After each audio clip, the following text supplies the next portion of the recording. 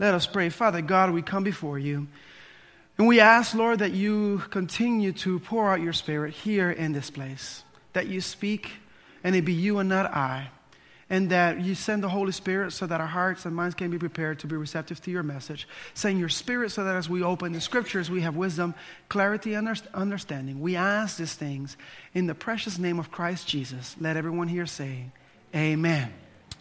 Lessons from sowing seed. Number one, the first thing we are learning, and we'll go, and the text should be on the screen, Genesis 1, 11 to 12, is this. Lesson number one is that God created.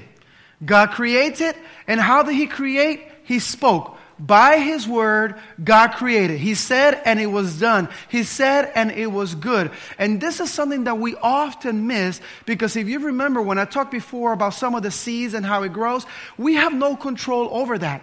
I can't take a seed right now, cut it open, and make growth happen. I cannot create a seed to grow, but I can create the right environment, the right water, the right sunlight, the right soil, all of these things. Then growth will take place. But all of these things happen because God created, He spoke, and by His word, it took place.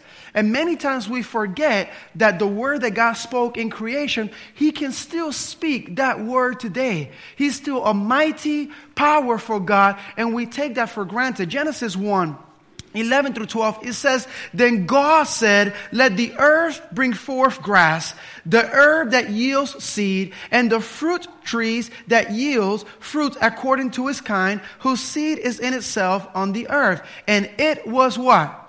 And it was so. Verse 12. And the earth brought forth grass, the herb that yields seed according to its kind, and the tree that yields fruit, whose seed is in itself according to its kind. And God saw it that it was what, church? It was good. God created by His word. I have to tell you, I take comfort in this because, I myself, I have this... I worked for the city of New Jersey, started in 97, and from 99 on, I got involved heavily in counseling and doing different things. And you take these classes, you take child psychology, you start looking at these things and you apply that. You start psychoanalyzing people and you're figuring out what's happening, how did it go. My brother and I, we're polar opposites. We grew up in the same home, in the same environment, by the same parents, and we're only 3 years apart. Forever, we even looked alike. And people will confuse us and things like that, what one with the other. And that's how close we were. And yet, when it comes to walking with God, we are polar opposites. And then so here's the thing. My parents did the exact same thing with both of us, in the exact same way, in the exact same manner, in the exact same setting. So was it something that they failed at? Was it something that they did wrong? They gave us both equal chances to grow with Christ. And something happened between his life and my life that we went opposite directions. Sometimes we have to realize that it's not how you raise your children. Sometimes it's a little bit beyond that. Sometimes it's not what you did or didn't do. Now, don't get me wrong. We want to give our children the best opportunities possible. We want to go above and beyond for them and create the best environment for growth to take place. If you plant something, sometimes you plant a seed. One takes, one doesn't take. And you did the exact same thing. So you say, what in the world? But this is the part where you have to remember God created by His word. He spoke and it was so. I pray for my brother daily. I don't know what's going to become of him necessarily, but what I do take comfort in is that same word that God spoke before, God can still speak that word. He created by His word. And that word still causes growth today. Psalm 33:9. Psalm 33:9. It says the following, For He spoke and it was what? Done. He commanded it and it stood fast. And so this is why we need to keep this in mind. And Jesus taught the disciples in Matthew 6:11. Matthew 6:11, He taught the disciples, and we should have that in the screen in a moment, that you pray in this manner. Give us this day our what? Our daily bread. I struggle with people. Before I became a pastor, my last job was a financial advisor. And yes, you have to prepare for the future. Yes, you have to plan. But here's two things about this. Number one, spiritually, you live every day as though it was your last. I have no idea what's going to happen to me when I walk out these doors. I have no idea if I can even get off the pulpit. There's been many a preacher that have fallen off, had strokes, things like that have happened. I don't know. You live spiritually as though every moment is your last.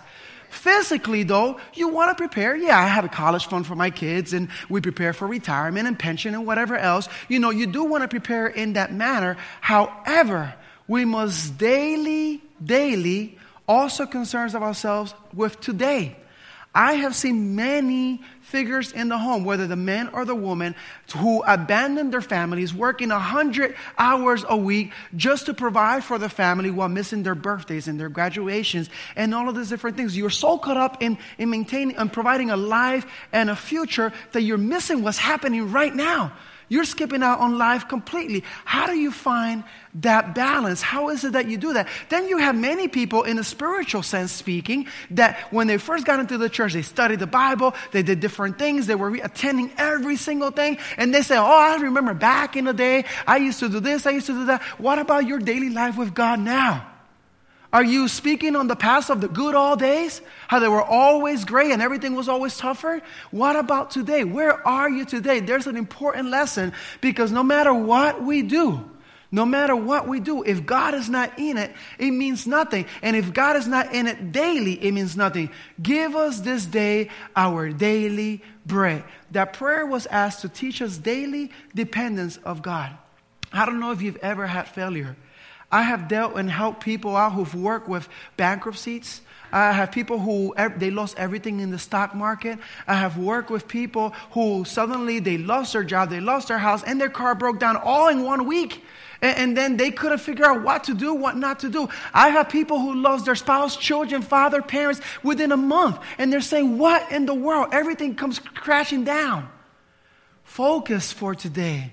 Learn the source of your power. The same God that created by His Word, He can still do that now.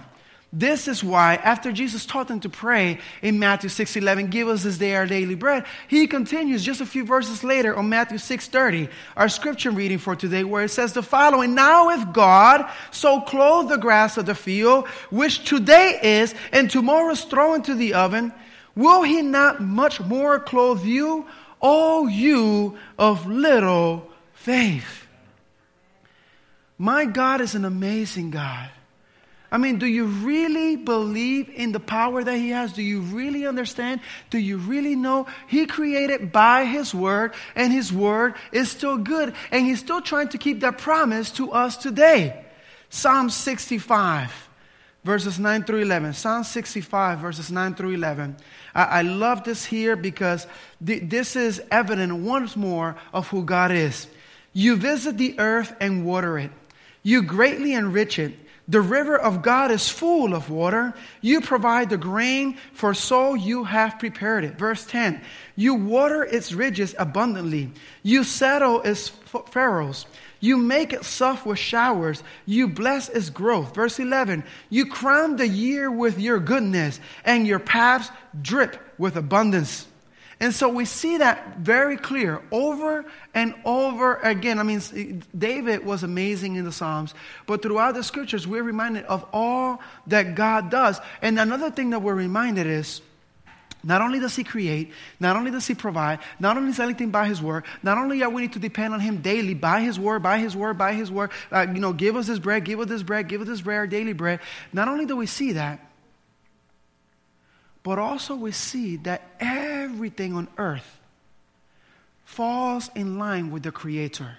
I read a book some years ago called Evolution Dissected, when scientists are getting together and when they get to study things like the eye or the complexities of this world, how everything is aligned, how the earth, spins at the right spin where in just such a way that we're neither flying off or being completely flattened into the ground. It's just right and precision, and it's going all these miles an hour. And you look at all of this and you say, how in the world does it all fit together? By chance? By coincidence, by an oops? It was by design. And everything lines up in accordance to the will of the Creator. But yet somehow us, rational beings, my wife and I were talking this day. We had 2 cats. We have a cat named Max. And he's amazing. He's a defeated cat. I started bathing him and he just sits there and just meow, looks at me like he doesn't like it, but he just doesn't do anything. Then we got Tunks, who was feisty. I mean, spins around and all of these things. But she acts like a dog. And my wife was just saying this, that, you know what, I think she might be dumb. She just like chews on stuff and bangs into stuff. And she like really tries to jump and completely misses and drops to the floor. And, we're thinking of that. And I have to tell you, I worked in a pet shop for 2 years. I can see the intellect in some of the animals and some other ones like, this guy's as dumb as a tack. I mean, what is that? I mean, so I have seen that, but we're not either bright or dumb animals. We're actually reasonable beings. We were created in the image of God, and yet it seems like even my dumb cat can follow the design of God and the will of the Creator, but we as rational beings sometimes seem to struggle with that a little bit. Look at Mark chapter 4, verse 28, and we should have it on the screen as well. Mark 4, verse 28, and it says the following: for the earth yields crop by itself. First the blade, then the head, after that the full grain in the head. You guys may remember that when we preach on this whole parable, but notice by itself, it all lines up. Christ's Object Lesson, page 81 and a little bit of 82. It says, these the Lord develops in their proper season, because they do not resist his working. And can it be that man, made in the image of God, endowed with reason and speech, shall alone be unappreciative of the gifts and disobedient to his will? Shall rational beings alone cause confusion in our world? Page 82. There can be no reaping unless the human hands act in part in the sowing of the seed. But without the agency which God provides in giving sunshine and shower, dew and clouds, there will be no increase. Thus it is in spiritual things, in the formation of the character, and in every line of Christian work. We have a part to act, but we must have the power of divinity to unite with us, or our efforts will be in vain. So on the one hand, you have here, we are reasonable beings made in the image of God. Why are we going against the will of our Creator? Don't you know how well life would be if our lives lined up in accordance to his will? He created by his word, and we must also partake in it. One of the problems that we have is that we try to do things alone and by ourselves. We rely so much in our power and our might and our ability. I shared with you guys before how when the mortgage company gave me an ultimatum to stay in seminary and go, or you could stay there with no job, or you could come back to New Jersey. And my wife and I was like, no, we came here to study to be ministers. We'll give up the job. It's okay. Besides, with my resume, my everything, I could get a job anywhere. And remember how I told you that no one will hire me? Not even fast food restaurants, and I had to dummy down the resume and still nothing. I mean, when God is in control, God is in control. We relied on our power, our ability, our might. My name is Jose Inés Suarez Melendez. Now, I go by Joey because it's a little bit easier. Okay? And that's usually my name. You know how many Jose's are in the world? I mean, you guys even have a saying that says, no way, Jose. I mean, we're popular, everywhere. You know how many are there? Man, when my wife and I went to school, we had an issue with my identity being stolen. There was some guy named Jose in Florida that was apparently living the life. Credit was shot. Everything was out the window. I had to prove that it wasn't me. It was so difficult. You know how hard it is to prove that this guy is not that Jose?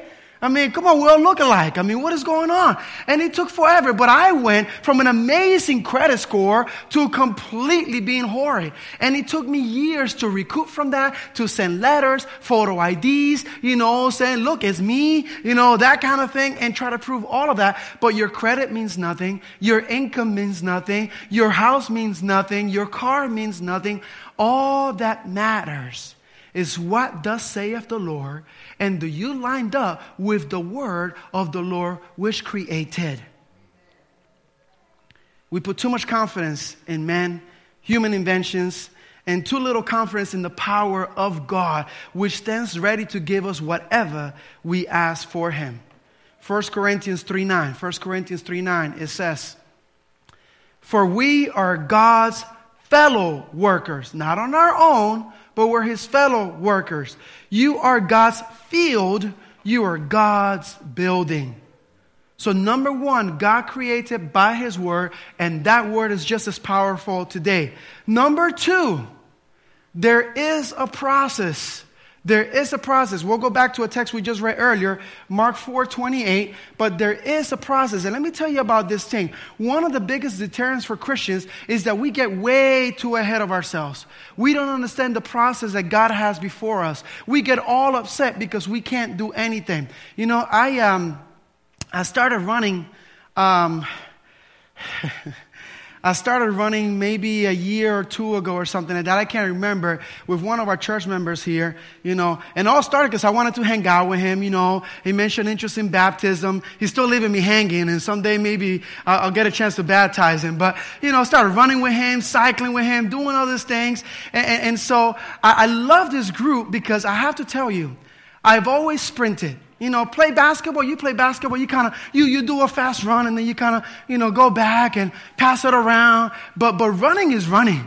And so after like a minute, you know, but I love his group because the group that we go running with him, and I've been a couple of times with him, just a couple. You know, I don't like running that much. But I love his group because everybody goes at different paces.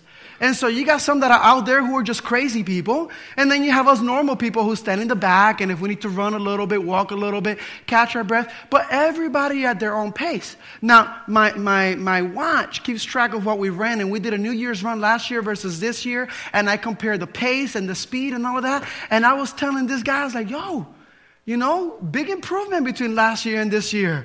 Like, that was all right. And so, you know, I see that, and I've gotten a little bit better. You know, my nephew's training for the Air Force, and he has been running too. And when he got here in November, I was outrunning him, and he was like throwing up at the end of the run. Now he's leaving me, and I said, look, I'll just catch up. Just wait for me when I get there in just a couple of months. But there is a process. You cannot expect to suddenly be the best in the world. You have to understand little by little. You work your way up. Maybe you can't do a quarter of a mile, but eventually you may be doing 20 miles. Him and I just did 25 miles last Sunday. You know, and so it is amazing how that works. There is a process. 25.24. I'm specifying. We went a little bit further, but you know, and so, but there is a process. But here's the thing: in the spiritual life, we get frustrated sometimes at the process. We get all caught up. Why am I not perfect yet? Let me tell you this. We can attain perfection. I shared with you last time, but even in every stage, you are also perfect. If you were a seed, whoa, that is a perfect seed. When you sprout, look at you go. You sprouted well, and then you grow, and then you start bearing fruit. The fruit itself is not perfect yet, but when it's nice and ripe, ooh, that's also perfect. We can be perfect at every stage. The idea is that we continue to grow. If we don't grow, we die, but growth takes place. Don't be upset because you, being a seed, can't bear any fruit just yet. It is okay. But there is a process. For the earth yields crop by itself, first the blade, then the head, after that the full grain in the head. Now, I know you're saying, Joey, yeah, I feel you, but we must be perfect, sinless and blameless and whatever. We can do that and we can attain that. But even Jesus, Luke chapter 2, verse 40. Luke chapter 2, verse 40. And the child grew and became strong in spirit. So does that mean that he was tiny and needed to grow and was weak once upon a time? According to the scriptures, it was so. Then the child grew and became strong in spirit and in favor with God and men. You know what? I skipped the text here. There's another text behind it. Grew and became strong in spirit, filled with wisdom, and the grace of God was upon him. Now verse 52, next verse.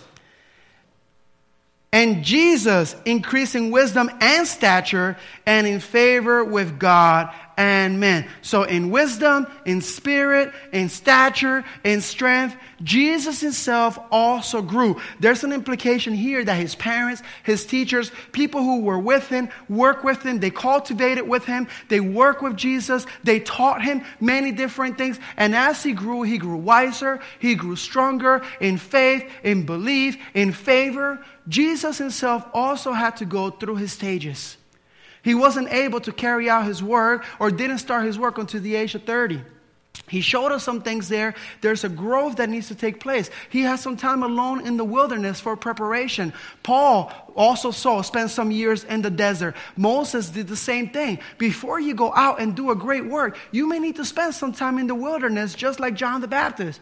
Understand that there is a process. Lessons from seed sowing is that there is a process. And Jesus, as a child, he had to grow. He grew in strength. He grew in wisdom. And we need to do the same thing. We need to take time to train our children, to prepare our children, to care for our children. We need to take time to grow ourselves.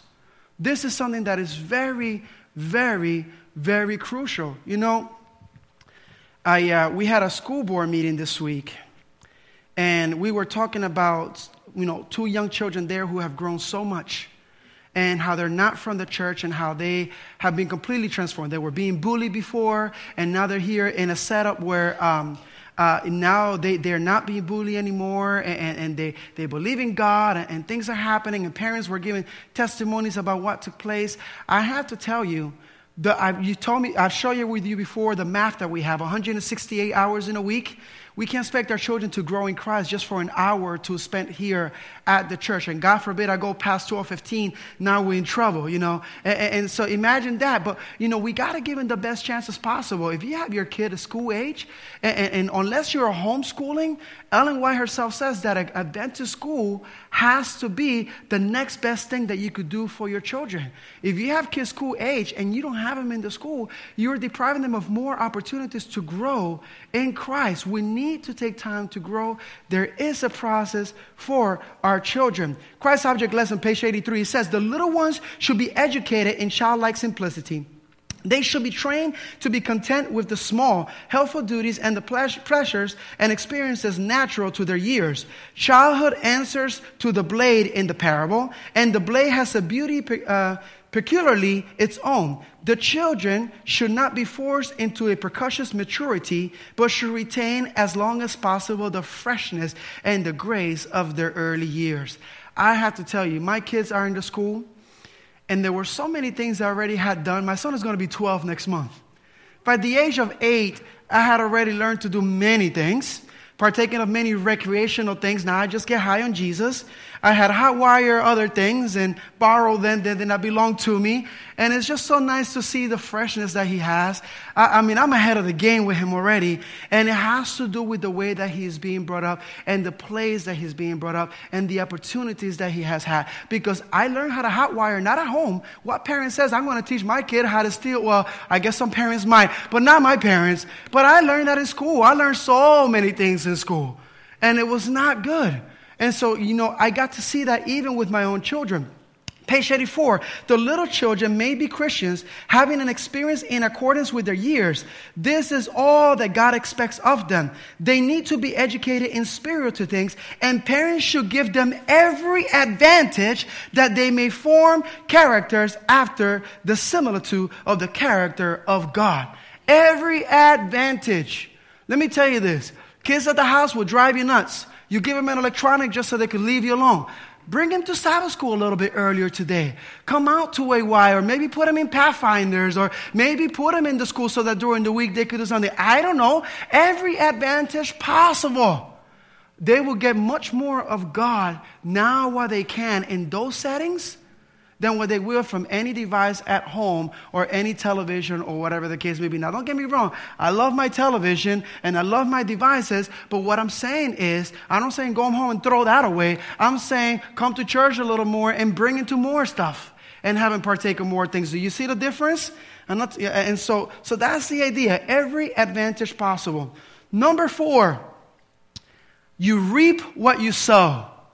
You reap what you sow. In nature, just as in the spiritual things, you reap what you sow. So if you sow seeds of compassion and sympathy and love, you're going to get compassion and sympathy and love. If we have characteristics of selfishness, self-love, self-esteem, and every act of self-indulgence, well, you know what? You're going to bring 4 of those very things.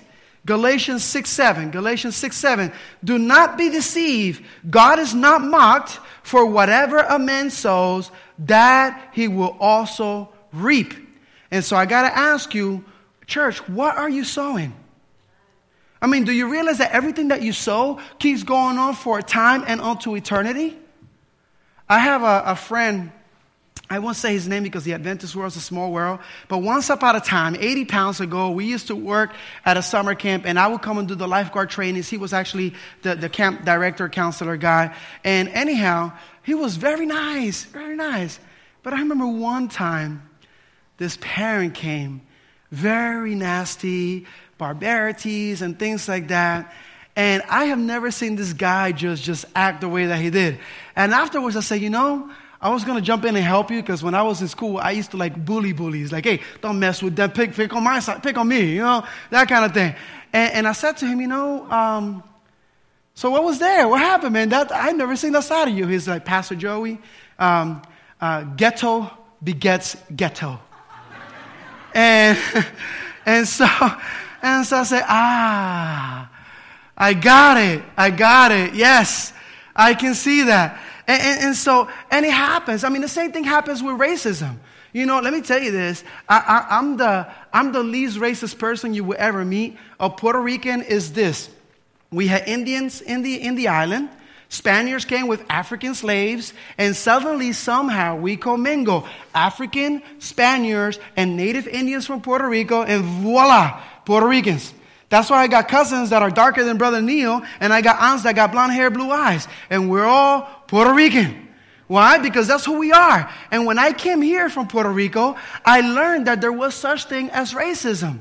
Because we were all Puerto Rican. He said, oh, watch out, those are white people, and these are black people, and this is whatever. And I remember one time in middle school, somebody called me a name, and I was there with some other guys, and they called him the N-word, they called me the S-word, and I said, what? Well, you know what, well, forget you, and I call them, not a cookie, but the other one. Why? Because racism begets racism. You were nasty, and you were mean, and you kind of provoked that, and that's not me at all. You understand? But why? Because you reap what you sow. You're nasty with your coworkers, and then how do you expect them to be kind back? You're mean to your neighbors. How do you expect them to be nice back? You are a jerk with your boss. You don't show up on time. You do all those different things, and then you come and say, I need Sabbath off because of my religion. You? Religious? What? You reap what you sow. You reap what you sow. Last text for number 4, Hebrews chapter 12, verse 14 and 15. Pursue peace with all people. Not just the ones that you like, but all people. And holiness, without which no one will see the Lord. Verse 15. Looking carefully, lest anyone fall short of the grace of God, lest any root of bitterness springing up cause trouble, and by this many become defiled. You reap what you sow. Number 5, sow everywhere and a lot. Isaiah 32 verse 20, sow everywhere and a lot. Remember, we are to be co-laborers with God in sowing. Isaiah 32:20, it says, blessed are you who sow besides all waters. Not just the ones that I like, not just the one that is warm, no, all waters, even if it has gators, who send out freely the feet of the ox and the donkey. 2 Corinthians chapter 9, verse 6. But this I say, he who sows sparingly will also reap sparingly, and he who sows bountifully will also reap bountifully. I have to tell you, you invest time, for you guys, the Campbells, and I can't hang out with you guys all the time because, 3 churches, 500 members, get a little busy, But I have to tell you this, when I was a Pathfinder director, when I was a youth leader, it was a lonely job. It's like you're running everywhere. You come 5 hours early. Everybody shows up late. You pack stuff. Parents just dump their kids thinking that everything is going to pack itself and food is going to prep itself. And then they all leave, You make it late at night from a long drive from one of those journeys. They pack and go and you're saying, well, I guess I'll unload the van on my own. There are some jobs that are just very lonely. Melba, you're getting ready to do Vacation Bible School and Flag Camp, and you're going to start promoting that sometime or whatever. Recruit people, because before you know it, it will be just you carrying everything, And so you'll come on one side, and then you have to run on the other to lift the other one, and you'll do that. It gets very, very lonely. But guess what? even though it is lonely, and yes, we should recruit others, what you're doing for all of those young people, what you're doing for all of those young people is very meaningful, and it has eternal results. And that is a wonderful thing. Our teachers who work for pennies on the dollar, same thing. You invest, and it may feel like nothing. Your reward is in heaven. Sorry that we're mistreating you here, but at least your reward is in heaven, and it is worth it. It is an investment in our young people. Luke chapter 6:38. Luke chapter 6:38 says, "Give, and it will be given to you. Good measure, pressed down, shaken together, and running over will be put into your bosom. For with the same measure that you use, it will be measured back to you." So you do it everywhere. You sow everywhere, and you sow a lot, and you will get that in return. Number 6, Christ's death means life. Now, what about us? John chapter 12, verse 24. You may remember that from a sermon not long ago as well. "Most assuredly I say to you, unless a grain of wheat falls into the ground and what? It remains alone. But if it dies, it produces what? Much grain." Christ was that seed, and He died so that you and I can have life. He died so that you and I can have life. But also, if you want to grow yourself, what must die in your life? Are we putting death to self-love, self-interest? What is it that needs to die in us so that growth can take place through us? 1 Corinthians 15, 42 and 43 says the following. "So also is the resurrection of the dead. The body is sown in corruption, it is raised in incorruption." Verse 43, "It is sown in dishonor, it is raised in glory. It is sown in weakness, it is raised in power." You sow it, you put it down, you let it die, and something amazing will grow. You have a tough time believing in God, put your doubt to death. You're feeling guilty about something you've asked God for forgiveness time after time, put it down. You sow death, you will get life. You sow weakness, you will get power. What must die in your life? If you leave it there, you don't bury it, you don't put it down, you don't let it die. It remains by itself. But when it dies, much growth takes place. What must die? Christ died for you and me. What is it that needs to die in your life? What is that thing that is keeping you from moving forward? What is that seed that you're holding on to that you're not willing to throw down, to sow it down so that it comes out the opposite? From dishonor to honor, from to glory, and weakness to power. And number 7, I mentioned this briefly at the beginning with the God that created, but I wanted to separate this. Number 1, pastors never like to talk about 5 or 6 things. We always like to end at 7 for some reason. And number 2, because I wanted to make an emphasis on this. This is James chapter 4, verse 7. Last text for today. It says, "Therefore submit to God, resist the devil, and he will flee from you." Lesson number 7 from sowing is this. I learned this the hard way, and I told you this in my last 2 sermons ago about that plant that was given to me at my job when I used to work for the Hispanic Counseling Center in Camden. And over the weekend, that thing just died on me.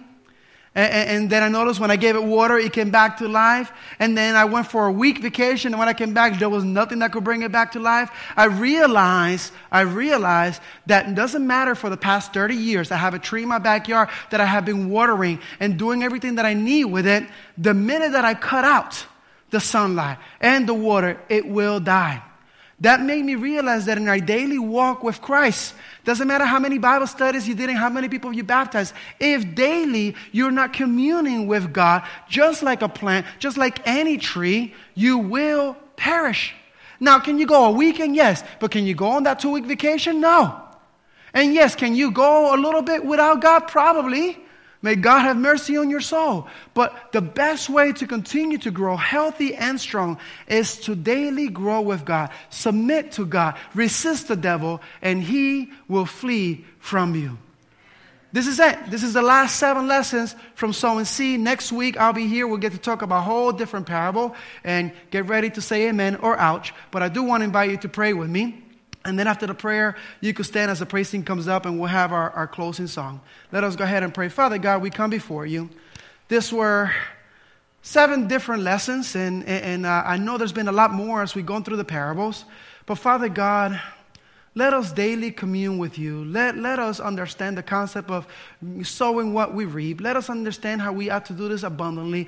And especially for number 6, is there anything that we need to put to death? You've already died so that we can be saved. But perhaps there's something in our lives that we're holding on to that once and for all needs to be sown in dishonor so that it could come back in glory. Perhaps sown in weakness so that it could come back in power. Father God, whatever that is, bring it to mind. And thank you, because the same power and the same voice and that same word that God used at the beginning when he created is the same word that can create change in my life right here, right now. Father God, may you bless us and keep us. It is my prayer in the name of the Father, the Son, and the Holy Spirit. Let everyone here say amen.